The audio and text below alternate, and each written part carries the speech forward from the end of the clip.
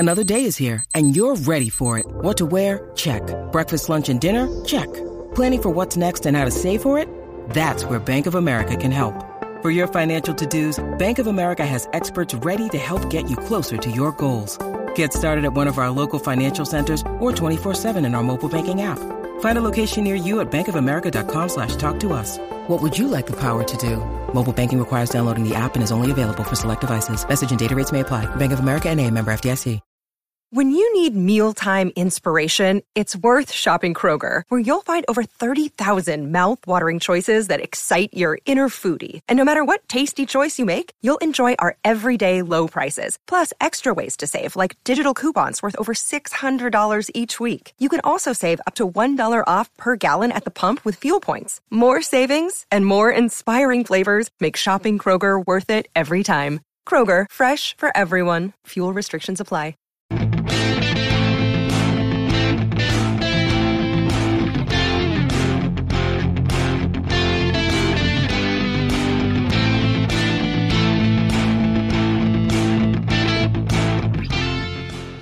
Hello, good evening, and welcome to the Talking Cop on this Monday night. It's absolutely freezing where I am. No matter how many, and my house is usually warm, but I'm boosting the heat in here, and the cold is beating me. It's absolutely beating me. Phil, you look really cold as well, because you live near the mountains, so it's probably really cold. How are you? I haven't seen you since Christmas. It looks like someone's battered you in the face with something, but other than that, you look grand. No, I'm a bit run down, to be honest with you. So I'm not well. So I've broken out in spots. That's for the all first the time. sun you got over the Christmas. I know. Well, no, it wasn't. It was the New Year when I was off. Was it? Off in Spain. Okay. Yeah. Right. So off in Spain in the New Year doing the Spain thing. And yeah. So it's great. It's nice to be home. So it's all good. It's great to be back on. Great to see all the lads. Great to see. I hope everyone's in the chat tonight. But we Liverpool are on a break, so I'm sure loads of lads in the chat are on a break as well. So yeah, I know there'll be loads of them in now in a minute. They're probably just watching the end of something. That's usually the way it runs. Anyway, tonight we are football on tonight. No, I don't think so. Just probably the AFCON or something. But tonight, me and you are going to talk about Everton and Forest. More sanctions, it looks like, on the way for Everton. New sanctions for Forest. People are losing their shit going, what's going on with City? People need to realise City is a completely different thing. Stop worrying about it. It's in the process and it's going to take a lot longer than what's going on here. We're going to talk about things that shouldn't happen in football stadiums. And that's my topic. I'll get to that later. Just little things that annoy me when I watch football and I go, you should just stop that. And you want to talk about football greats versus greats of the sporting world. Do the football greats stand up against these greats? I.e., I'm presuming you mean Tiger Woods, Ronnie O'Sullivan, along them lines. Is that where you're going? It's just a general, can a footballer ever be regarded as the greatest sports person of all time ever, right? So that's what I want. I want to have this discussion because I think it's really interesting. I think you can make an argument for and against. Yeah. I think it's a great one. Yeah. Our 2024 fundraiser is in the description. It is for fan support and food banks in Liverpool, and it is for the Lighthouse in Dublin. Both of those organisations working really, really hard all year round to help people that find it difficult to make ends meet. Link is in the description if you want to donate. If you want to contact us with regards to Golf Day, whether that's playing, sponsoring it, donating prizes towards the raffle on the day, you can do so at talkingcop1@gmail.com. If you can donate, it'd be absolutely excellent. But as we say, if you can't, please share it. We're over €1,000 already towards our 10,000 target, but we need people to donate and share. We really, really need it. Antoine says, hooligan Teletubby. I'm presuming that's at you. Someone says you're wearing Man City colours. No, I just happen to be wearing a kind of Dublin colours, if you see me arm there. They wouldn't get that. Yeah, it's a Dublin colours. But I'm not even a Dublin fan. But it's just, you can't just buy clothes and go, that looks like I might support Dublin. It's just a nice top. Golf top. But, hooligan Teletubby, I'm right behind. Absolutely right behind it. I'll be having the beg and bow out as well soon, right? Yeah. Okay. Yeah. I'm doing 5 for 5. Right? Not tickets now. Right. I'm doing 5 events and I want to raise $5,000. I haven't decided what the charity is. Right, so when does the event start? I'm on my first training block, so I've got just under 8 weeks to the first race and under 12 weeks to the second race. Yeah. Then I'm doing an endurance cycle in June, and then I've got 2 races in September and October. So I wanted to be sure I'd be able to get through them all before I committed to doing anything. But yeah, I'm going to be doing 5 for 5, right? Cool. So it's modest amount, but I just thought it'd be nice, catchy title. Yeah. And there's a 6. If we get to 5 and we're close to 6, then I've got a 6 to throw in there just as a Brucey bonus to get to 6 for 6. Right, okay. So you put a lot of thought into this 5 for 5, and if I do 6, I'll just call it 6 for 6. You like it, yeah? Proper Dougal moment there, I like it. Right. Okay, let's get into it. Everton, of course, have been deducted 10 points earlier on in the season for financial fair play, basically. Profit and sustainability, I think is what they call it. Everton, of course, at the time owned up and went, yeah, look, they seemed all right with it. They got their 10 points. Now they're fucking outraged by it. And now, after reports over the weekend that this will come out today, it has. It's come out today that the Premier League have put Everton and Nottingham Forest forward to an independent panel over profit and sustainability regulations. This looks a bit more serious than the Everton one originally when they got 10 points. Forest, probably easy to turn around and go, yeah, listen, there has to be something going on there. They were signing about 35 players in one window. But, Phil, I suppose the overall thing about this is that the whataboutery that goes on here blows my mind. And I'm not even getting into Man City, because let me put it to you right now, and we don't have to go near them. Man City is 115 charges that is currently in the process. Okay, that will be heard in the autumn of this year because of the size of the case that's there. Both sides will need X amount of time. That'll be heard, and then the ruling will come out at the end of next season, right? Which for me makes loads of sense, because if they get relegated to League 2, at that time, at the end of the season, the league, i.e. the Premier League and the EFL, are able to turn around and go, right, Grant, anyone that lost a League Cup or a playoff final is now being promoted. And everyone moves up a rung and they go down a rung and they're in League 2, right? And they're easier doing it at the end of the season. People are going on now about it. City is a completely different thing, so let's not talk about them. But Phil, the whataboutery and all this is mad, right? I'm literally reading journalists turning around and going, oh yeah, look, that might happen, but you have to think of the human element here. Like, people could lose their jobs, and people could lose their jobs. But at the end of the day, Phil, if these clubs have gone over the profit and sustainability regulations, which is 105 million losses over 3 years, they have to be dealt with. So I think there's 2 things that have come out in the wash around this. I think the hard done by element that seems to exist on the Everton side is that their argument back is we've already been punished for some of the period that's in situ at this stage, and it's ridiculous we're being punished again for it. Mm-hmm. And then how come I have the full statement from Everton? I'll read it out to you in a bit. Yeah. And then it's like, how come we're getting punished twice in the same season is the fans' head in terms of this is, right? Mm-hmm. Given that nobody got punished for ages and everyone's got punished now. They missed the part where the clubs themselves decided that they all voted for it and they got whatever majority they needed, that the majority clubs and were happy that these things will be dealt with in the season that's relevant to them. So if you're thinking about the period that they're now talking about from Everton's 22-23, right? They were all forced to provide their draft financials to the Premier League for at the end of the calendar year 2023, so as that these assessments could be made to see if they're within the 3-year rolling period. And this is all, I'm sorry, this is all because they're changing the rules come August, right?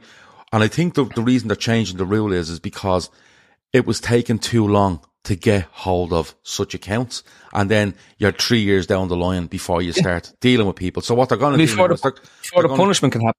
Yes, they're going to change it now where come August, I think every year you have to hand them in. And if they're not on, you're getting done by the end of the football season. Simple as that, or in season. It has to be dealt with by the end of the current season. And the regulations themselves are more lenient than the UEFA ones, right? So it's not like that you can't get around these once you don't go mental with your spending on what you've been spending on. Yeah. Like Everton's argument seems to be they were building a new stadium. Of course, we spent more money, yada, yada, yada, but they were spending bundles of cash on absolute tosh players. Like, look how much money they spent on Pickford. Look how much money they're spending on these random fellas who are absolutely appalling. They spent, about 50, 60 million in the summertime, even though they knew they were facing into these allegations.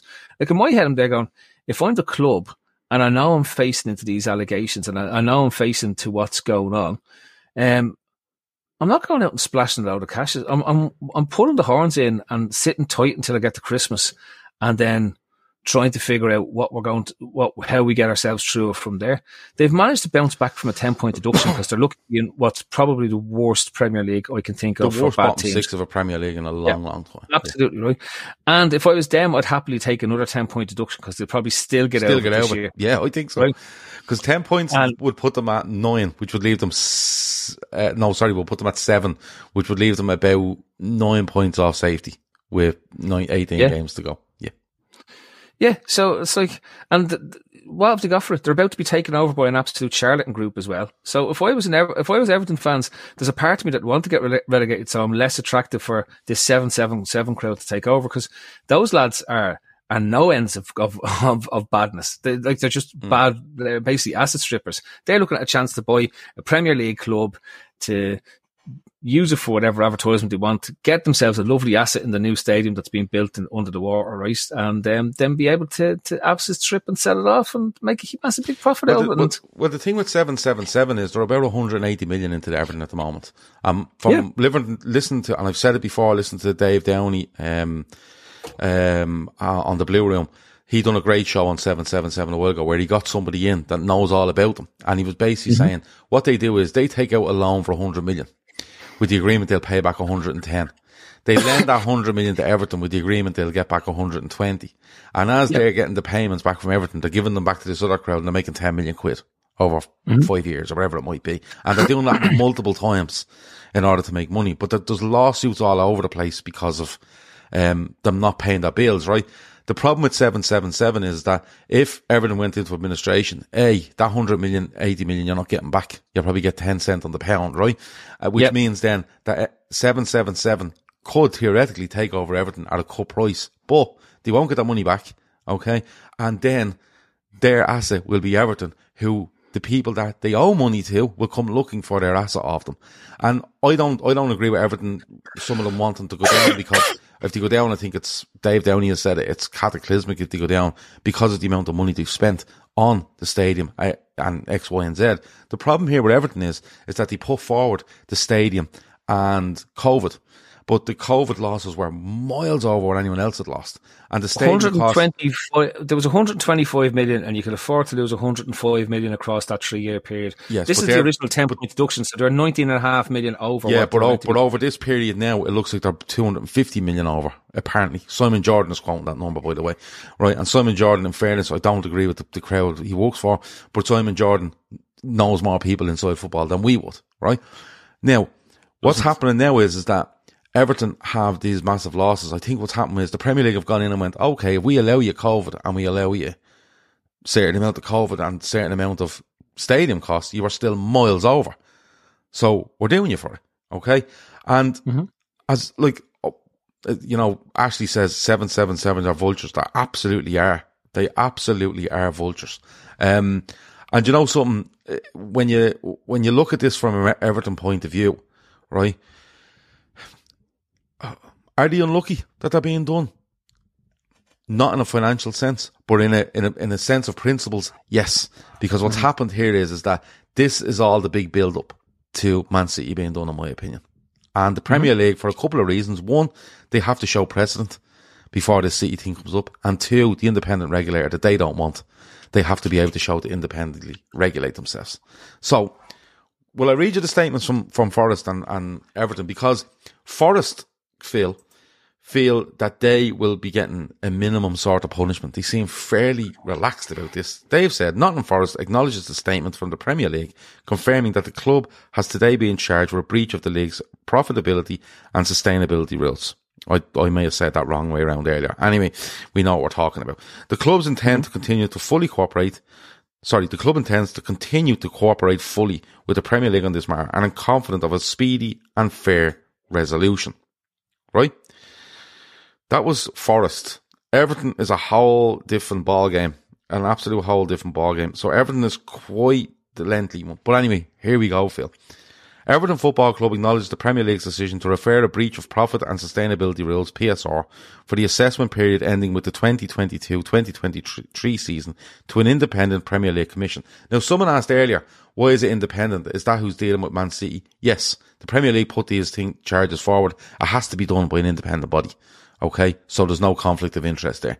But the Premier League will be going and saying, this is what we're putting forward. This is what we want done. Can you, basically, if you hear all the evidence, if you agree with us, this is what we want done. It is an independent inquiry around them all, right? This relates to the period which covers the season 1920, 2021 and 21-22 and 22-23. It therefore includes financial periods 2019-20, 2021 and 21-22, for which the club has already received a 10-point sanction. The club is currently appealing that sanction. Alright? The Premier League does not have guidelines which prevent the club being sanctioned for alleged breaches in financial periods which have already been subject to punishment, unlike other governing bodies, including the EFL. As a result, and because of the Premier League's new commitment to deal with such matters in season, which is the change in rules that are coming later, the club are in a position where it's had no option but to submit a PSR calculation which remains subjective to change pending the outcome of the appeal. The club must now defend another Premier League complaint which includes the very same financial periods for which it has already been sanctioned. Before that appeal is even being heard, the club takes the view that this results from a clear deficiency in the Premier League rules. Everton can assure its fans that it will continue to defend its position during the ongoing appeal and, should it be required to do so, at any further commission, and that the impact on supporters will be reflected as part of that process. Right? So basically they're saying you're impacting our supporters by doing this. Do they have a point by saying, look, we've been sanctioned for a certain period and now we've been sanctioned again? Because I think they've been sanctioned over a period and now they're being sanctioned over the next period. This is, I get the sense that they feel victimised in it, but they're two rolling periods and they're two separate instances of what this is. Yeah. It's tough, but it is what it is. Do you know what I mean? Like they've got themselves into this position by bad financial management. The same position that Forest has got themselves into this position by poor financial management. So I have no, as I said, look, I've got no flag in this war in terms of what it is, but like both of them deserve to be punished and punished accordingly based on the size of the breach that they've done. And if that results in relegation for both of them, so be it. Like the idea that I'll be desperate if Everton went down and they went out of business, it wouldn't. That's just the way it is. If you're managed badly, businesses come and go. That's the way it is. Is Everton's point here, and it might be a flawed one, is that for the period 19-20-21, we've been sanctioned. And you're now doing it for 20-21-22. We shouldn't be. Because if you do 19-20-21 and you do 20-21-22, 20 and 21 is already in there. Yeah. Okay? Yeah. That's their point. But the point is the 3 years is 19, 20, 21, and then you've got what you have, the overlapping part is 21, 22, 23, right? So when you look at, they've been done for 2021, right? 19, 20, 21, yeah. Yeah, no, but I'm saying where the breaches happen is 2020 and 2021, right? Yeah. They're arguing that that the 2021 one shouldn't be brought into the next rolling period, which is 21, 22, 23. But they're not getting that 21, 22, 23 is a separate period. Yeah. And you always have the 1 year overlap exists. So 21, what you did in 21 in the period that you were adjudicated on 19, 20, 21, that 21 is carried into 21, 22, 23. Now that impact of 21 should be the basis that you start on for 21, 22, 23. Instead, they went, this is great fun, and kept spending and made a worse situation. So really everyone's argument is that if they do 19, if they are losing money all over the place between 2019 and 2023, if the first investigation looks at the fourth series, which is 19, 20, 21, and you get sanctioned for it, the following 2 years where you continue to fucking just lose money all over the place is just null and void because... Doesn't matter. You're having fun. You've sanctioned us for 3 of the 5 years, so the last two don't knock out. It's a bit like going to prison for 5, but, you know, you've been the last two suspended sort of thing. Yeah. Yeah, it's absolutely shocking. Absolutely Anthony shocking. says they got punished on badmouth City. Well, the funny thing is, when they got punished, they didn't badmouth City. They just wanted to know what was going on with City, which is a fair question if you're being sanctioned by the Premier League as to what's going on with others. But I think it's fairly clear that the Man City one is monstrous compared to what it is. And it's a completely different thing, because what is happening with Everton is that what the money they got in was all fine, and they just overspent it because of Usmanov, more than likely, right? The thing with City is not that at all. The thing with City is that they falsified the money they were getting in.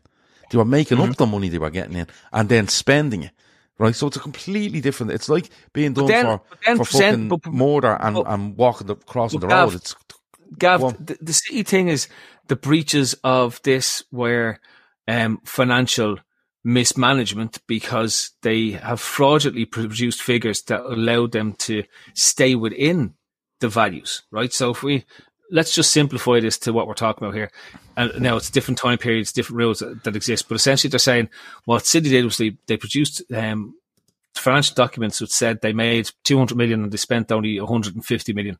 So what they were doing was they're falsifying the figures, and they were completely inflating sponsorships, advertisements, hiding wages in offshore. Which kept them inside the 70% or whatever. Which kept them inside, and they kept them inside the regulations and the guidelines that were in situ at this stage. It's completely different setup to what we're talking about here. What we're talking about here is a structure that was set up by the Premier League as a result, I think, of the UEFA piece to ensure that they would be able to manage any of these breaches of financial fair play. Now, when I look at what we're talking about here, City, by the way, isn't my biggest question.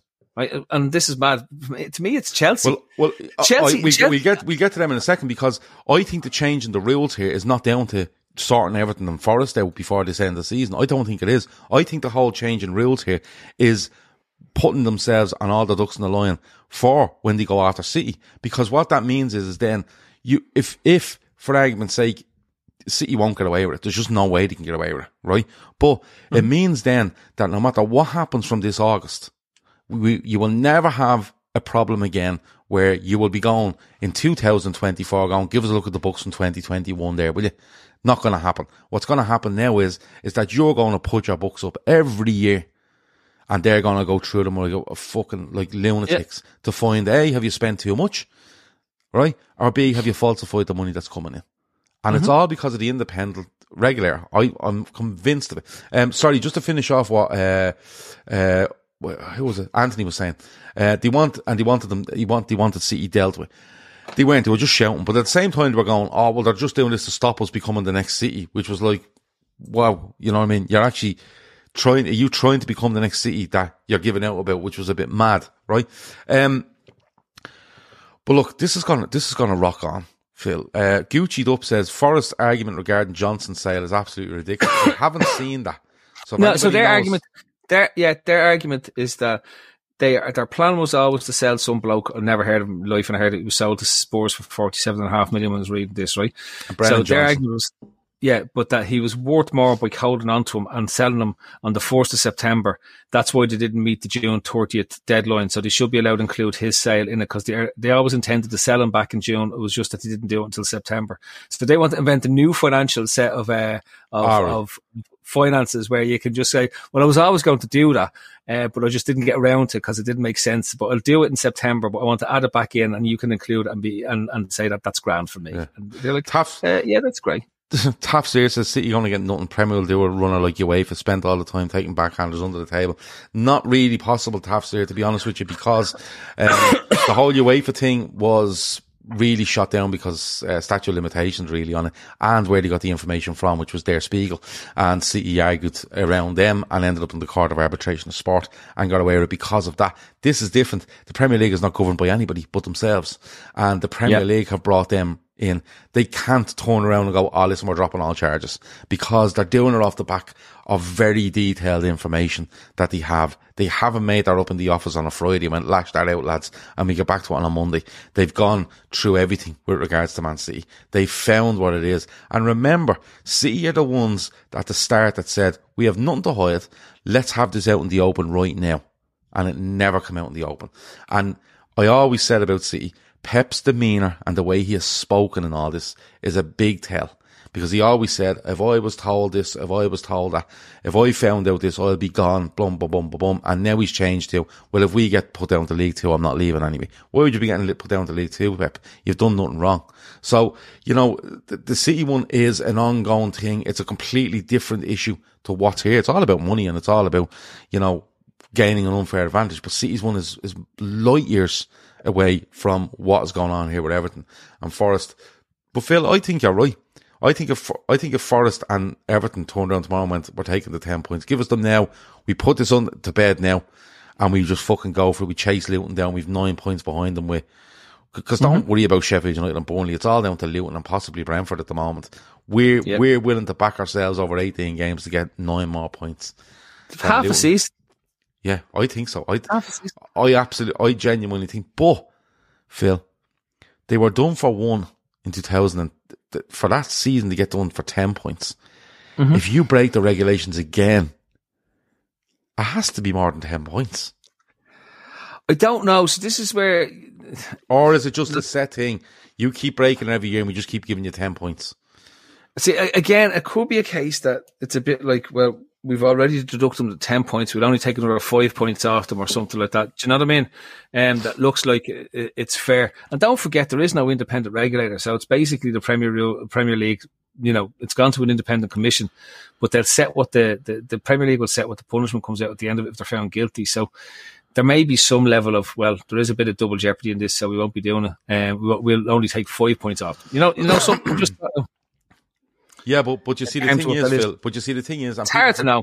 But people forget this, right? This isn't a case of, look, you don't, like, it's not like, you're right, it's not like you ground a child for a week for smoking, right? And then the following week, that's a bad fucking way to put it. The child's 14, right? Right? It's not 1985, like, do you know what I mean? Right, but you ground him for a week for smoking, right? And the following week he does it again, you go, listen, I'll just ground you for 3 days now because you've done it again. Like, yeah. And also remember, in all this, right, the stakeholders in this, i.e. all the other clubs, right, and they've all voted for this rule change, and they'll all get around tables and agree with this and agree with that, but the majority of the stakeholders there are going to turn and go, well, listen, if that ever happened to us, we'd get done. You know, this is out the window. You gave them 10 points for that period. They've done it again. The minimum should be 10. Like, I could genuinely see a situation where Everton walk away with 15 points deducted here. Genuinely. Gav, I think it's all on the table, and I think like if Forest get into that same situation, they're banjacks, they're going down as well, so you can forget it. They're not going to be able to stay up, right? But Forest gamble on getting enough good players and spend enough money so that even if they did get a points deduction, to be all right. But I come back to it. I do want to talk about it because the one for me remains Chelsea. Like, yeah. They've said, they've owned up to the Premier League before the season started, saying that we've checked the books here, and Abramovich, they were doing funny stuff, and we breached financial guidelines over the last X amount of years under Abramovich, and we're letting you know. So, and nothing's happened. So you can talk about all the Manchester City one you want, right? Yeah. Where Chelsea have already said we've broken the rules here, but that was the previous regime. Like, a fine there, you can't, for consistency's sake, there has to be a points deduction there. But you've set a precedent now of if you of 10 points. Because if Chelsea turn around tomorrow and go, listen, you're investigating Everton over 20, 21, 21, 22, 22, 23, and we've found that in that period, we've actually done the same as Everton. It's just 10 points. Yeah. You can go to an independent panel if you want, but you've admitted it. So there's no point in really going. It's 10 points. Simple as that. And that's the precedent that's being set. And I agree with you. I think the Chelsea stuff is very, very quiet. I think the Everton stuff was more out there because they admitted to the charge. I think Forest is out there now and will be quite open because they look like they're admitting to it as well, although they're making that Brennan Johnson argument by the sounds of it. But the thing with Chelsea is that, you know, you have to remember, if they're admitting to those charges, right, over the time Abramovich was there, and Todd Bowley and his mates are now going, oh, by the way, this is happening. They have another massive issue where they've spent an absolute fucking fortune over the last year, haven't recouped it. And they're going to be looked at now because if everyone had to give in their stuff by last June, right, or whatever it was, so they can get everything in order for this August coming, Chelsea's numbers are going to be in there. And they simply don't add up. So maybe I think you're right to kind of point the spotlight on Chelsea as well and go, hold on a minute. As much as I disregard the argument from Everton and probably Forest fans where they say, what about City? I don't disregard their argument to go, can we talk about Chelsea? Do you know what I mean? I don't disregard their argument because it feels like it could be the exact same thing. Do you know the sort of way? Especially when Chelsea have admitted that it's been breached, right? So this isn't a case that like City are denying that they've done anything complicit, they've done anything wrong, and that there's no validity in any of the charges. So there's a whole case to be heard there, right? Whereas with Chelsea, they're saying we believe that we breached the regulations. So it's not even saying that we're grassing ourselves up and we think we've broken it and we think that, you need to know this just so you know, and we accept whatever punishment is coming our way. Like that's, how long does that take? That's an open goal. The only one that missed that is Nunes. Yeah, but I think the thing is, right? I think our Rasmus Højlund, in an FA Cup game. But the thing is, like you say, it's a bit of an open goal. But I'm wondering, and I'm not making excuses here for Chelsea. I'm thinking, are the Premier League looking at this going, hold on, we could deal with this, right? But there's fucking huge problems over here, boys, as well. Do you know what I mean? Like, all this financial stuff, while you've been at the club, is a massive problem. And this is on top of it, where they look and they just they put it to Chelsea and go, listen, you're getting whatever. A fine means fuck all. They'll find that money from somewhere. Oh, we got it from, Tree or whoever sponsors them now. And there we got the money. But it's mad. Stephen Murphy says, Gav, all the clubs had to have their accounts into the league before Christmas so the league could look at them. Well, then something has to be happening with Chelsea. Simply has to be. Because Chelsea's finances do not add up. There's no way they add up, especially if you've admitted it, like you've said, and if you look just at the bare numbers of what they've brought in and what they've sold, it just doesn't happen. But look, we've done a half an hour on Everton on Forest. I think they both end up getting points deductions. I think they both end up getting another. I think Forest get 10, and I think Everton could actually get more. Because it's the second defence. Because they're really bold. They're they're the boldest boys at the moment. They're probably not the boldest boys. CER, but that's they've been moved to another classroom on their own. That bold. So we don't know the outcome there. I think the fear is that everyone thinks that City is the teacher's grass, right? So they're getting away with whatever they want. Yeah. Well, look, that only came out today. I was trying to get hold of Dave Downey, but Dave just mentioned me back today going, lads, I'm all over the bleeding place trying to sort different things out for his show with regards to this. And I'm sure if you go and check out the Blue Room, update their feed, possibly tomorrow morning, you will have a show from Dave. And in fairness to them, boys, they speak they're absolutely honest about it. Like, Dave Downey is one of the most honest football fans you'll come across, never mind Evertonians. Reece says, the Everton and City case are different. Charging someone who isn't caught on CCTV stealing from a till isn't as complex as trying to charge someone who did the Brinks Mat robbery and proving it. That's basically what it is. But look, as I said, this stuff, we know a timeline on City. The Chelsea one is very interesting, and I'm sure Everton and Forest may go up against this, but if the numbers are there in black and white, you're not really being done for the same period. You're just being done for part of the same period. But they all know this. This hasn't been made up. Forget the fact they're changing rules. They know what it is. 3 years rolling. When you get into the next year, the one at the back falls off and you keep going. That's how it works. Phil, I want to talk about, and to lighten the mood a little bit, I want to talk about stuff that should be outlawed. Can we just, before we go into, I just want to answer some queries that were coming in. Was the heating broken in my gaff? Yeah. I'm seeing some comments mentioning the heat must be broken in my house. It's terrible. Yeah. It's not. The heating's grand. I'm just sitting beside our double doors, and there's a bit of a draft coming in, and I want to keep my head warm because I'm not feeling well. So it's so leave me alone. Stop picking on me. It's bullying. Wow, the highest order. Or an outburst. Anyway, no, it's not. Do you know what it actually is? It's actually getting that cold here, and I know people like Matt, who does this podcast, lives in Canada, and he's like, Irish cold. Don't mind the Canadians. They're always going on about how cold it is. Cold there, Phil. It's not. It's Is Irish cold different? Irish cold and the English cold is the coldest cold in the world, right? Is that because would you reckon the Canadian American cold is like a dry cold, where ours is a that's exactly what it is. Misty, fucking horrible cold? You don't even die in that really cold, right? So in our cold, you die in it, right? That's just the way it is. Because there's fine rain and all thrown in there and everything. There's everything, right? Yeah. Whereas the Canadian cold and the American cold, even though it's minus 30, if fellas can go out and shovel stadiums in minus 30 with no t-shirts on them and stuff like that, right?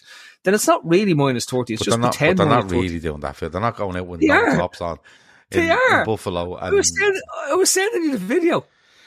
It's -1, says James, in Liverpool. It's to get to -5 or 6 tonight in Dublin. The whole of Ireland is under a weather warning till 11 o'clock tomorrow morning. Well, as Paddy Dawson said to me when I was sending the videos of what was going on in Buffalo, tried to sort out the stadium and stuff like that. Goes, what does that mean, like, for me as an Irish fella? I said, well, if that was in Ireland, there'd be a red weather warning in effect. People wouldn't be able to lose their houses, and there'd be other fellas bulldozing littles just because the police can't get anywhere in the snow. So that's exactly what would be going on in Ireland, right? Basically, what happens is in Ireland, and Wango says -4 right now, in poorly UK southeast. I'm wrapped up like Phil, he says. Andrew Den says -20 for fuck's sake. I don't know where there's -20. Considering the weather says -1. Paul says, considering the weather says -1, and then it also said it actually feels like -6 because, and someone did say it there, Red Steve, it's the wind, the breeze we get where it's not even cold in Canada. You're right, Phil. It's just not windy. It's not windy. It's just, it's like a dry cold, right? You see there now, Bertie saying Kansas City looked bleeding freezing. Yeah, there was ice. I saw ice in my back garden. That was absolutely uncalled for, right? And it's like, it's terrifying when you see ice. You just don't know how to handle it. And like when you have to turn the car on just to get the windows cleaned and everything like that. Because there's no snow. If there's snow, we wake up and we go, Jesus, it's freezing outside. I'll prepare myself. You go out to the car and everything's frozen. You can't get the door open because it's frozen, right? That's real cold. In Ireland, real cold. In Ireland, and Emma says there, if it gets that cold, you wouldn't be a slice pan to be had. In Ireland, that's how we judge it. How badly do we need to go to shops and get bread and toilet roll and milk, right? So when it gets really cold, Irish people look in their fridge and go, I've 4 litres of milk, I'll be grand. And then they look at the press and go, I have 2 slice pans, I'll be grand, right? Mm-hmm. And then it gets a bit colder and they go, fuck, I've only 2 slice pans.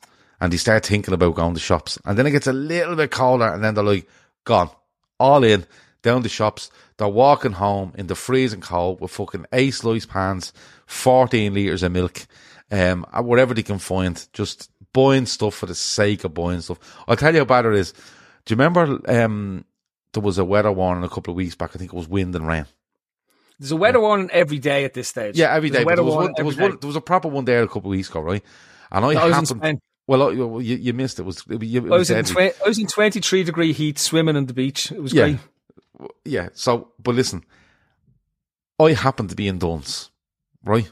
In Duns, wasn't buying bread, wasn't buying milk. I think I was buying something for the dinner, right? And when I walked in, I went, what the fuck is going on here? This was like, this was on a Wednesday at like 12 After o'clock. Christmas. 12 o'clock, right? And like, I picked the envelope at 12, we drive around to Duns, come on, we're going to grab a few bits for the dinner.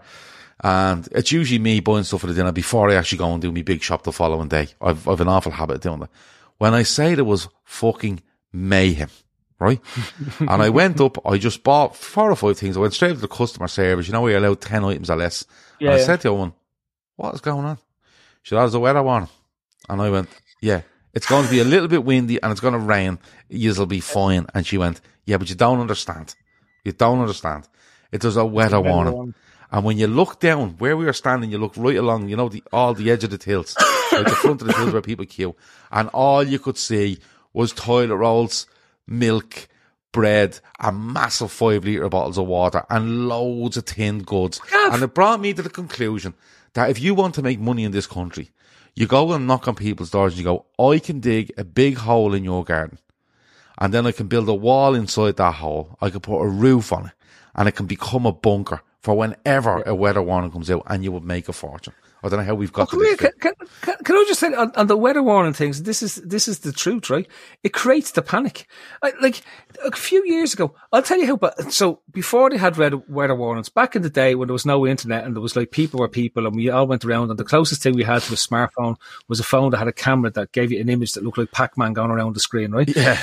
There was a flood in Dublin, and this is because it rained so much. Now we're talking about a proper storm, and it wasn't windy; it was just raining. No, absolutely non-stop. And the Liffey burst its banks, right? Yeah. And that night, the buses kept running, right? Now they couldn't get down past the Liffey, so it was on one side of the city, on the other side of the city. They're doing half runs as opposed to full runs. I walked home that night. There wasn't. You weren't told to stay inside until my favourite one, and I promise we go on to our topics now. But my favourite one was Stormophilia, right? Do you remember Stormophilia, where there was such a weather one, everyone had to take the day off work? Do you remember it? Where the breeze went past over 20 minutes. And Kev goes mad because I play this down every single time. Just a couple of people died in that storm. And I was like, I know, Kevin, it's terrible and all, but a breeze passed through for 20 minutes. And in Dublin, right? So what happened at the time, I was driving a transit van at the time, right? The company I worked for, the van I had was a transit, high roof transit, right? And the thing with vans is in high winds, they fucking wobble around a bit unless you've got a weight in them. So the day before Stormophilia, I put 2 pallets of electrical cable into the van, right? And I just to weigh it down, right? Which was sound, right? That day I drove around, the van was a bit all over the place, and I was like, geez, this could be bad tomorrow, right? And at 1 o'clock the day before, we were like, listen, go home. It's getting too bad. Just get home. Don't be worrying about it.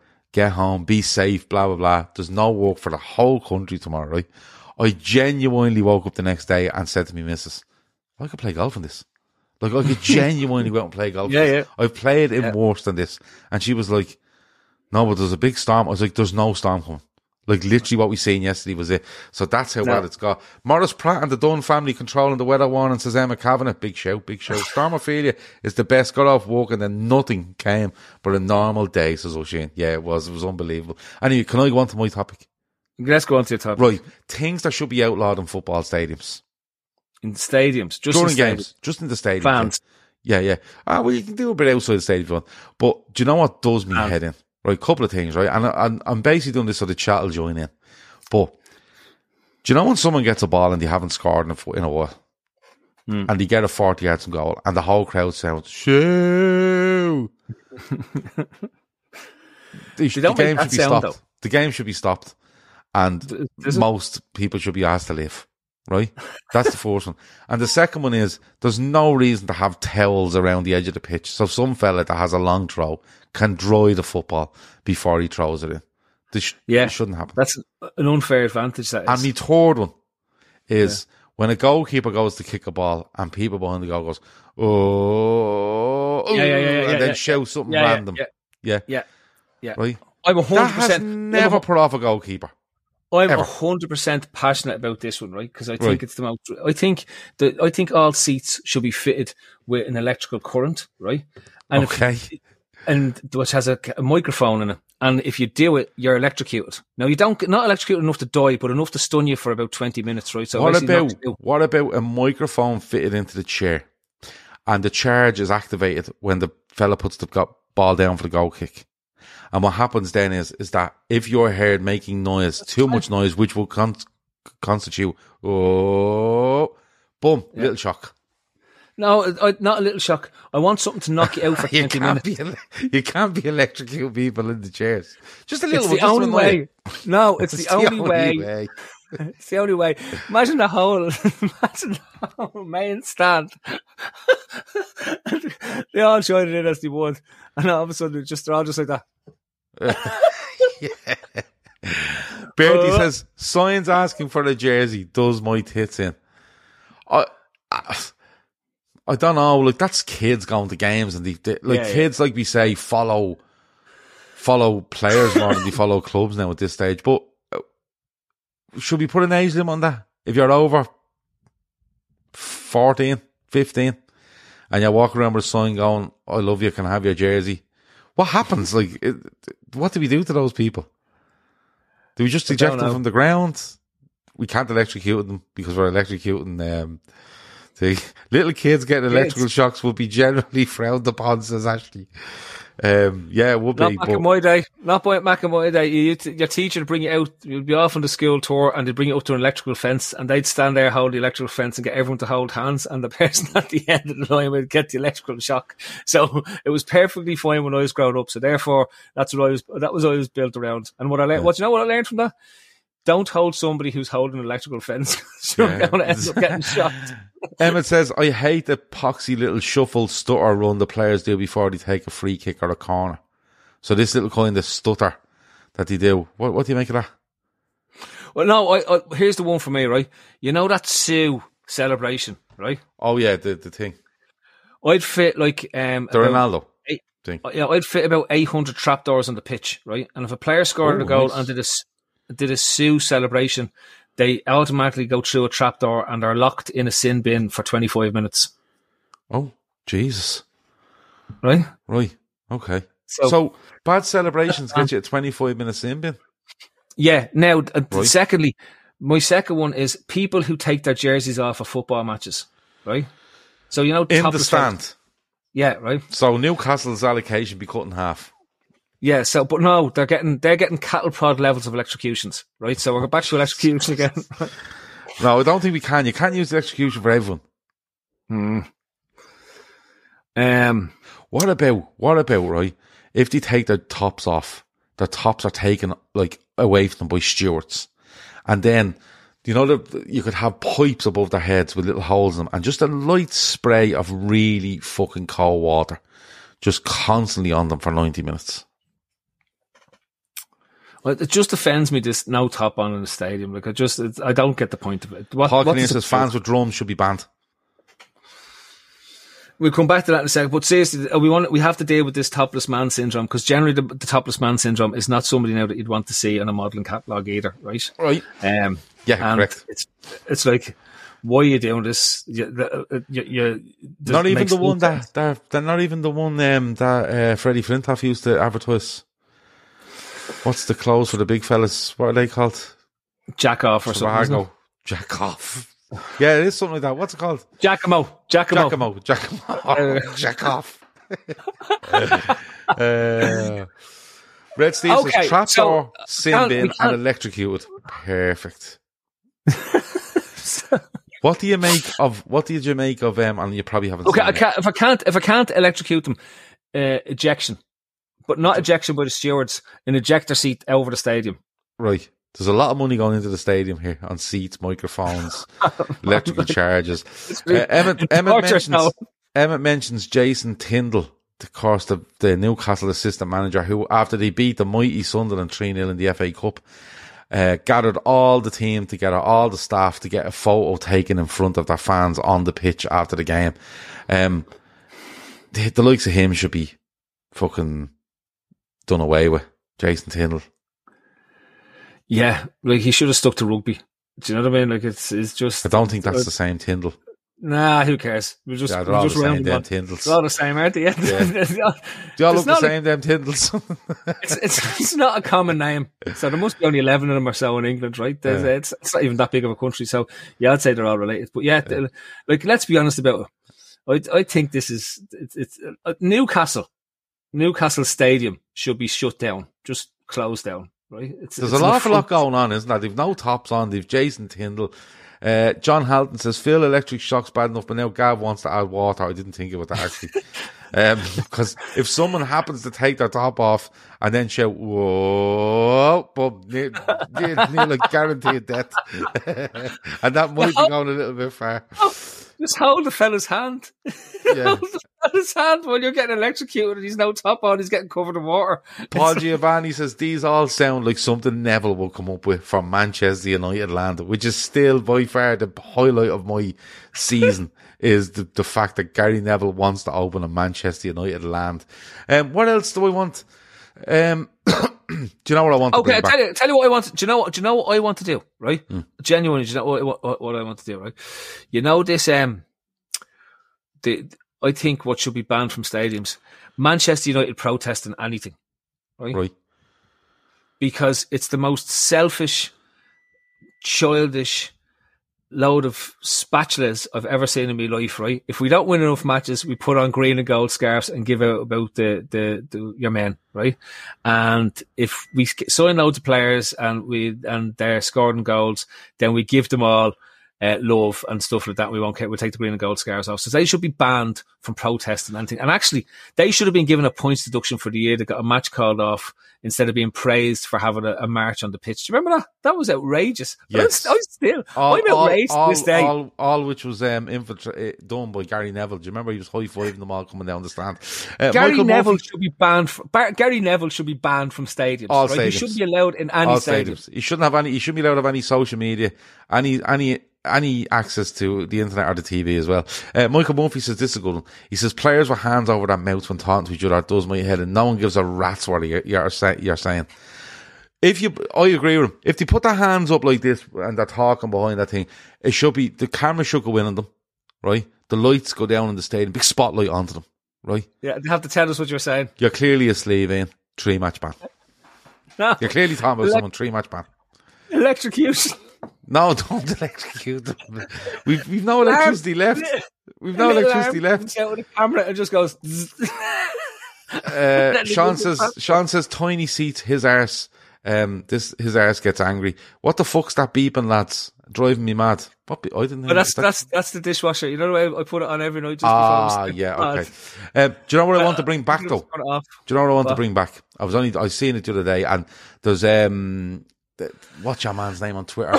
Yeah, his name is it's Brian Gunn. It's after Brian Gunn. You remember the Norwich goalkeeper? The fella who does all the video things. Yeah, he's deadly, right? And there's another one now, a nostalgic 1980s football or something it's called, which is brilliant. But I've noticed on a couple of his videos, and it should be brought back. All goalkeepers should be made to bring a towel and one of those little wash bags into the goal with them. When did that stop? I don't know, because before I finished playing, I always had a towel and the glove bag in the back of the goal. Yeah, but they don't bring that anymore, and I think that was great. You know the way, and it looked aesthetically great. You know, if someone shot and it hit the bag in the net, and the bag would go flying. I think they should get extra points if they take a smoke out of it during the game, or a little nagging, and they just have a little bleeding thing. You know, if they're well on top, like if Alisson Becker come out, right, and Liverpool are on top for most games, and you look down, the camera pans to Alisson Becker, and he's stand there with a little nagging of vodka or a little nagging of whiskey, and he's having a smoke, and he's just like, well, look, this is me little rest time now, you know, and I'm back in the bag. I love it. I remember I played football with a fella, and he used to have joints in and a little radio. And he'd be just fucking standing in the goal singing to himself, and he'd be smoking joints while he was playing. He was brilliant. He was brilliant. Good goalkeeper as well. Anyway, I just wanted to bring that up because I knew people. Robert Werner says, Gary Neville enters the stadium, one of those toy machine grabbers comes along and picks him up and electric shocks him on the way out. I'm 100% behind that. Actually, we don't even need to build the mechanisms. You know those cameras that they have that go over the pitches now, the spider cameras? Yeah. Install them with the grabber, right? And they'll be able to remove Gary Neville from any part of the stadium if he tries to sneak in or whatever. Just pick him up and remove him. There he's gone. Do you know what I'm not a massive fan of as well? I think they should stop with, you know, the advertising boards, the electric ones, right? That's not the right word for them, isn't it? The advertising boards. Advertising boards, yeah. Advertising boards. The electric, aren't they? They are electric. There's a word for them. Can't remember them. But the ones where all the stuff moves on them, right? Rather than the old boards that just sat around the end. They should ban having the one company moving around that at the one time. Does your fucking head in. Whether you're in the ground or watching it on the telly. That should be done away with. So if Harvey Norman wanted to advertise Hordens is the word, yeah, but advertising Hordens. But do you know? Here's an not interesting fact, because whenever you say here's an interesting fact, nobody. Do you know that those advertising Hordens on television don't show the same advertisements to one in the ground, and don't show the same advertisements in different parts of the world? How does that work? They replace the advertisements based on the broadcast and where it is across the globe. How did you do that? Well, obviously through the miracle of television. It's a device where they're able to edit, but they have different feeds. So if you're selling the football games into the Muslim markets, all the betting and alcohol advertisements disappear away from around the side of the ground. Yeah, in America they'll have certain brands. aren't available, so they have different advertisements going around the stadium. I never knew that. The match. Yeah. Now there you go. Ah, I never knew that. That's you said not interesting. That's one of the most interesting things I've ever heard. There you go. Apart from electrocuting people taking the top off in football grounds and spraying them with water. It's yeah, I never knew that. Ant Wango says, get out. There you go. Look it up. Optical illusion, Gav. Yeah, maybe so. But how does that work? Did he just overlay them? Yeah. So the ones in the ground are clearly seen and are okay for certain markets, and then they just overlay ones for different markets then. Yeah, and they've obviously got it tuned to what it looks like. It's amazing. It's genuine. It's to me, it's one of the most amazing things about television. When I started to see, when I found out about this, if I turned on, say, Liverpool's match, right, and I'm watching it on Sky, yeah, right, but then I find it on a link on beIN Sports, there'd be different advertising. I'm going to do that. There you go. Oh my God, I'm so doing that the next game I'm watching. Oh my God, Two games on. Yeah, 100%. That is mad. That is a brilliant fact. Anyway, let's move on to your subject because we've only a couple of minutes left. Well, yours is? Mine is simple, right? So this comes off the back of Shawnee said last night that Ronnie O'Sullivan is the greatest sportsman of all time, right? And it got me thinking, because I was saying, well, what about Phil the Power Taylor? He says, because Shawnee says there's never been any player in his own sport as good as Ronnie O'Sullivan based on what he can do and what he is. And I was like, well, this is interesting. And then I said, what about Phil the Power Taylor? Because he absolutely dominated darts for the amount of times that he was involved. It was just the first one that came off my head. And if you want to go Tiger Woods, and you're talking about Jack Nicklaus, because Tiger Woods never caught him, right? So Jack Nicklaus absolutely dominated the golf. Yes, but Tiger Woods played in a much more competitive era of golf than Jack Nicklaus did. Grant, that'll lead us on to this debate in terms of what it is. But so there's two sides to this. We can talk about what makes up the greatest sports person ever, right? And can a person who played team sports ever be in that conversation, right? So and this is where you would. So someone like, say, Michael Jordan, yeah, compared to a Ronnie O'Sullivan. Yeah. Or a Messi compared to a Tiger Woods. Yeah. Right. Or okay. And there's loads, like individual sports, right? Make it simpler for us to be able to say somebody is the greatest sports person of all time. A boxer, say Muhammad Ali, say Mike Tyson in his absolute prime. Do you know what I mean? There's nobody could have put laid a glove on him in terms of what's there. So, but to be the greatest of all time, and I'm talking about, because we use the GOAT thing all the way around. How do you compare someone like Messi, someone like Maradona, someone like Pele, in that essence, when you've got these guys who literally compete for themselves and show and do it, right? Can they hold an equal status to it? Because if you take Ronnie O'Sullivan, he wins his first world championship in 1995, right? Does he? Yeah, and he's still winning at the moment. That's like, for longevity, it's hard to match somebody as good as him. Now, yeah, like Ronnie O'Sullivan is the best player to ever pick up a cue. There's no doubt about that. There's just no doubt. He's that good. Mm-hmm. The records tell you that. The amount of titles he's won, the amount of 147s he's had, the amount of 100 breaks he's had. But then you also have to go into the difficulty of what people are doing. You know, like the 147 is, I think it's 37 shots, right? So it's 15 blacks, 15 reds, 15 blacks. Mm-hmm. And then it's yellow, green, brown, blue, pink, and black. So it's 36 shots, I think, right? And you go, Jesus, the position that you have to keep, you know. And then you look at darts. And people always say, well, is a 9 dart or harder? Well, 9 darts is, you know, 27 less than mm-hmm. the thing. But you have to throw this thing exactly the same 9 times. 6 times and 8 times and possibly a double. And then you look at the hole in one.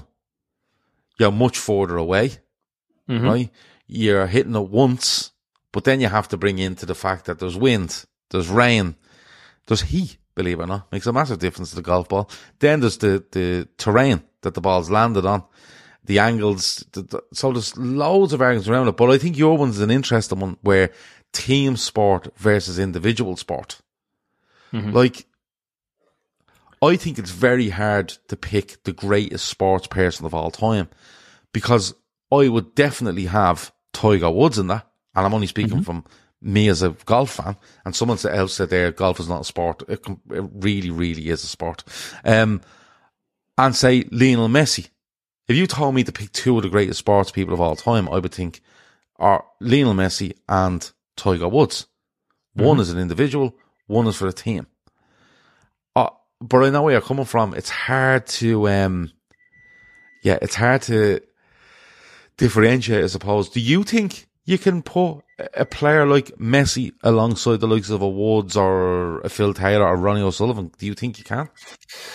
See, when I started thinking of who's the greatest sports person of all time, it's like you get into so many different variables, don't you? It's like if you're talking about who's the greatest athlete of all time, right? So this is where your brain starts to go. Like when we talk about Ronnie O'Sullivan and fellas who are playing games that don't exactly take a massive toll on your body physically, just by the nature of the type of sport it is.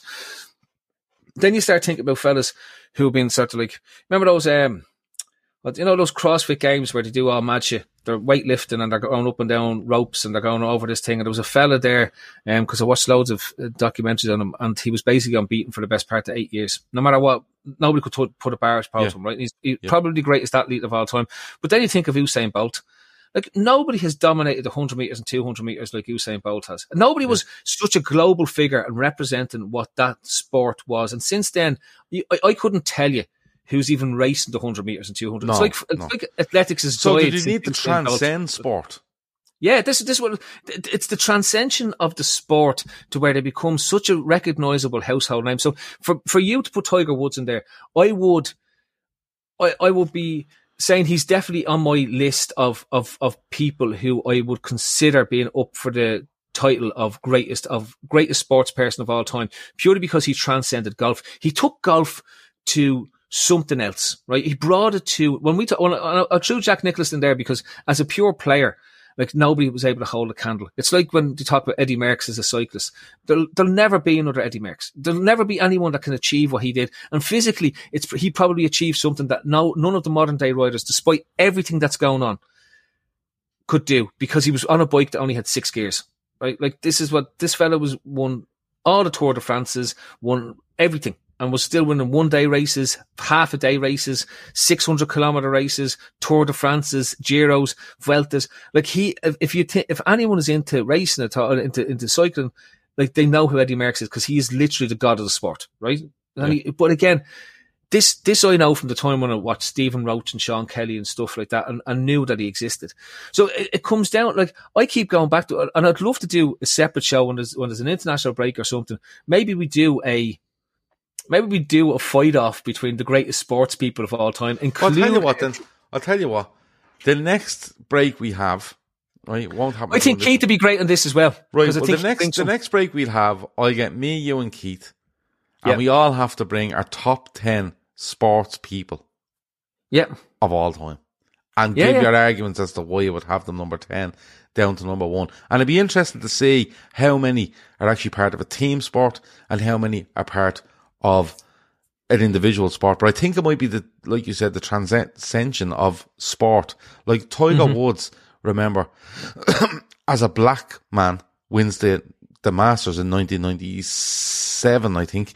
And like not too far before that, black fellas couldn't play in it. Yeah, weren't allowed. You know what I mean? You know what I mean? Yeah. And Jack Nicklaus still holds the record for 18 major titles, and I don't think it'll ever be touched unless someone absolutely phenomenal comes along. Woods, barring the injuries and stuff like that, and possibly what he's done in his personal life over the last, not so much last 4 or 5, but the 10 before that, possibly would have done it. But you have to remember, Woods' body is breaking down because the competition against him was fierce. He made it look easy, but it was fierce, and people were getting better. The clubs were getting better. The technology was getting better. The ball was flying further. So people were catching him, right? Because they were getting bigger, they were getting stronger, there was more technique to them. Everything about Woods was technique and timing, and he was brilliant. So yeah, it'd be interesting to see, like Schumacher is mentioned there by Emma Kavanagh, AP McCoy, Frankie Dettori, Woods, Tyson, Ali, all individual legends. Emma mentioned Schumacher and Hamilton, right? And if I was in a room with Emma now, I'd say, you're mad. You haven't mentioned Senna. You haven't mentioned Fangio. You haven't mentioned, like, these are, again, I come back to people who transcend, and Schumacher transcends. And I would argue against Hamilton. I think what Hamilton has done on a social side is brilliant in terms of the sport or whatever it is. But like, Michael Schumacher was a global figure. Ayrton Senna was a global figure. Yeah. Do you know what I mean? Like, people knew the name before they even knew what the sport was. They knew that this guy raced cars. Do you know that way? And Michael Jordan, I know I keep shouting Jordan. I completely agree on Michael Jordan. And he's going to be in my list of the top 10 because he did something that hadn't been done before. You know what I mean? He did something that no basketball player had achieved. He did something that lasts today, and he himself became a brand. How many, like, when I'm talking about the greatest sports person of all time, to become a brand, only nowadays can we talk about people becoming brands. But like, I'd argue, like, when we talk about Messi, when we talk about Tiger Woods, they became brands. But they became brands because Jordan led that path. But when you look, but you even, like, just going back to Woods, Nike are literally pulling out of golf. Yeah. Because the deal with Tiger Woods is no longer ongoing, and they feel that without Woods on their books, because he was that big, they're literally considering pulling out of golf. They pulled out of the equipment race in golf after Woods used their clubs and went, nah, not for me, good luck, right? And, you know, they literally got rid of all their clubs. They were making clubs, and if you remember, Rory McIlroy signed a deal with Nike to use Nike clubs, use them for a little while and put them in the bin as quick as he could. And now, because Woods has gone away from Nike, or Nike aren't renewing or whatever, Nike are just considering pulling away from golf altogether because you don't see the value in it. John Halton says, using Phil's point of transcending their sport, then the conversation stops after Muhammad Ali, the absolute greatest in his opinion. Let's do this show. Let's do this show in a little while. Me, you, and you and Keith on board. So me, you and Keith, we bring our top 10 sports people of all time. I think, Gav, it'll be worth, we can share it amongst ourselves so that if we have common ones, it's really just a case of where our arguments as to where they should be on the list. And then we're always going to have a couple of different ones that we want to throw in just because of our natural interest in sports. Do you know what I mean? And like I'll probably, I won't lie, I'll probably have Jan Frodeno thrown in there, who's like arguably the greatest triathlete of all time. And what about Alberto Tomba? I always remember watching him on Eurosport going down the skis, doing the bits. This is what I'm saying. This is where I don't even know if he was good, Phil. I just remember his name. It's the only fella I remember. Eurosport. No, I'm talking downhill skiing. Now, Eddie the Eagle down the jumping. Edgy the Eagle. Emmett's gone mad. He forgot Senna. Yeah, well, that's why I'm on the show, Emmett, and you aren't. So just think about it. And Ashley says it is difficult to not to have recency bias when coming up with these names. It is. But I'll tell you what we'll do. We'll try not to have recency bias. We'll try put sports, like, you know, it'd be very easy to pick 3 footballers, 3 golfers for me, you know, and then go, and we'll do our best. And if you don't agree with it, you can tell us when we do the show. Sure, your man that kicked the goal, the drop kick over the bar for England to win the World Cup. Johnny Wilkinson. Like, he's going to be in my consideration. I'm not saying he's making the list. What about John Olomu? Yeah. What about Dan the man for the All Blacks? Carter. Daniel Carter. Yeah, like, for like all sports, like when I think about Michael Phelps, Ian Thorpe.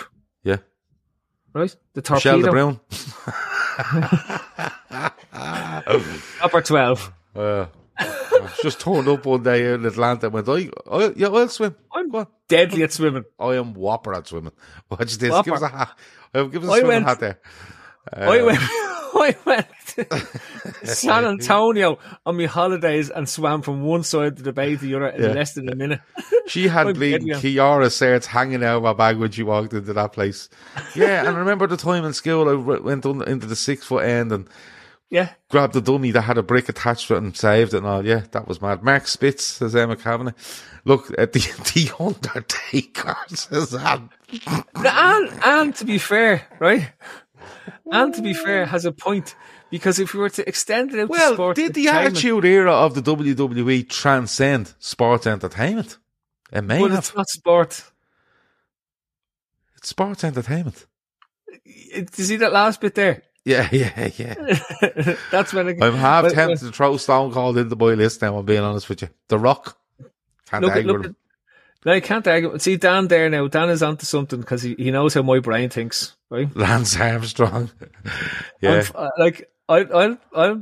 He's definitely close to. Look, I've long said it. As people, Joey Dunlop in there. Yeah. Look, there's loads of names. So loads. It's like this is what it's about, right? Do you know what? And actually, what we could do, Gav, is we could we're going to do it. I'll tell you what we'll do. We don't have to wait till the next international break. We will bring it to you as a member show at some stage in the next couple of weeks. So if you're not a member, it's €1 a week, $3.99 a month. You get loads of shows. Now, they have been all over the place because of Christmas and stuff like that. But we're back into it now. And you probably get 20 plus shows a month. There's loads of stuff goes on in there.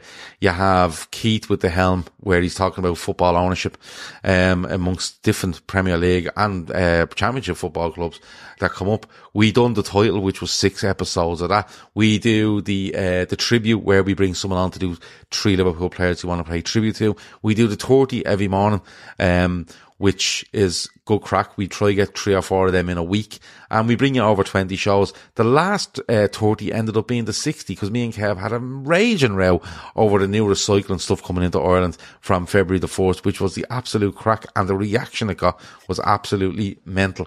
So if you want to become a member, the join button is there. If you're on your desktop, it's easy. If you're on your Android, it's easy. If you're on iPhone, it's not. When you're on iPhone, you need to go to the desktop version on your iPhone and join from there. Michael Murphy says Kez the goalie from the film Kez. Ricky the Dragon Steamboat. Top 10 male and top 10 female, says John Halton. Yeah, you could do it, but I think... Let's see where we go with it. Let's see, because there is some women that should be in the conversation for this. Yeah. Annika Sorensen, the golfer, was brilliant. Yeah. She was. So there's loads of them. I'm just thinking, I'll just golf on the brain at the minute. Anyway, we're going to go. We will have a 30 in the morning. That's a definite. And we will have a quiz tomorrow night where myself, Robbie and Keith are going to take part in a Liverpool-based quiz. It has a little bit of a twist, but we will be with you tomorrow night. Before we leave, though, I just want to give a mention to some very, very sad news that came to us last Thursday evening. And for any of you that watch this podcast or listen to this podcast would know Davo. That's on regular. We always tell people that we need to get off by 11 o'clock because he's in work in 20 minutes, as he is a postman and he works very, very early. There was very sad news came to us last Thursday evening that his brother, Neil, was in hospital, in a very serious way, in a day that started off as a very standard procedure he was going to have in the hospital. And it ended up where it didn't look good for Neil, from Friday afternoon onwards. And unfortunately, Neil passed away yesterday morning at 11:30 a.m. Now, most of you won't know Neil, but you'll know Davo. And Davo is an absolute gentleman. You couldn't come across a nicer fella if you tried.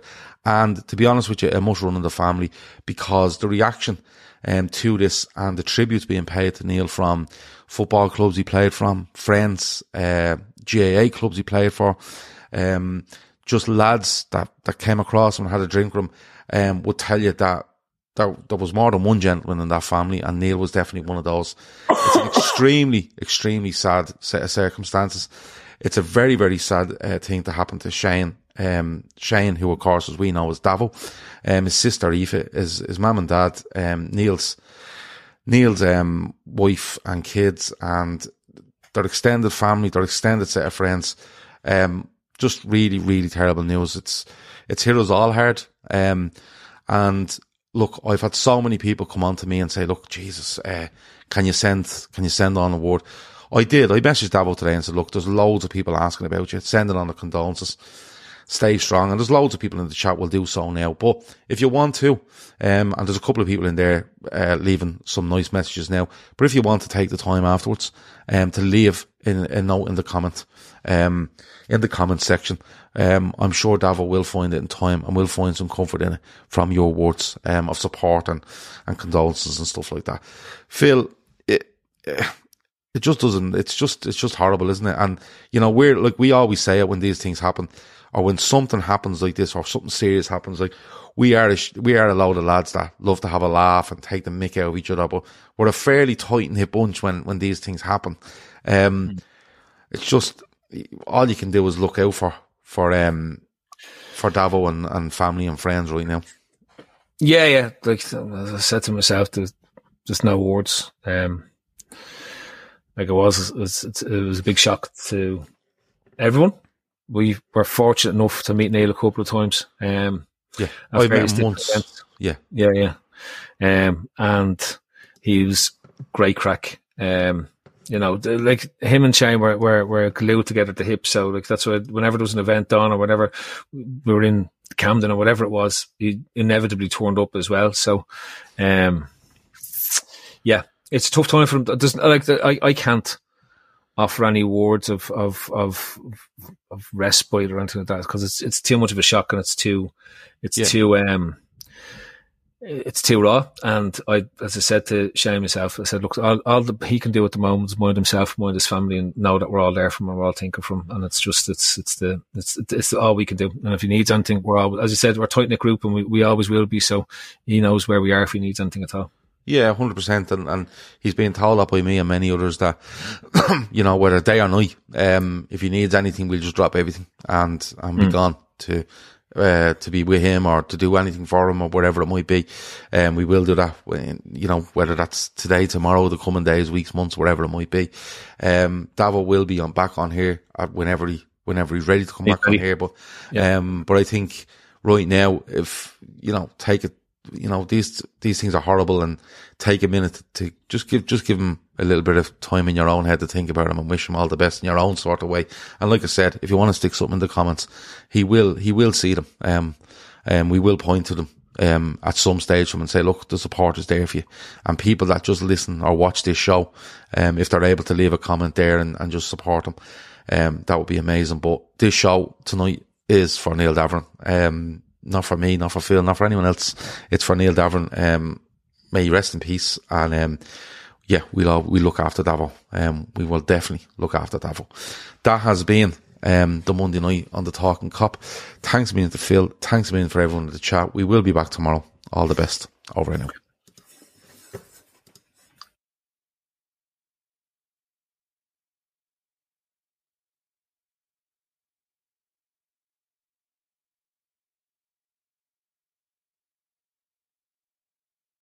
Sports Social Podcast Network.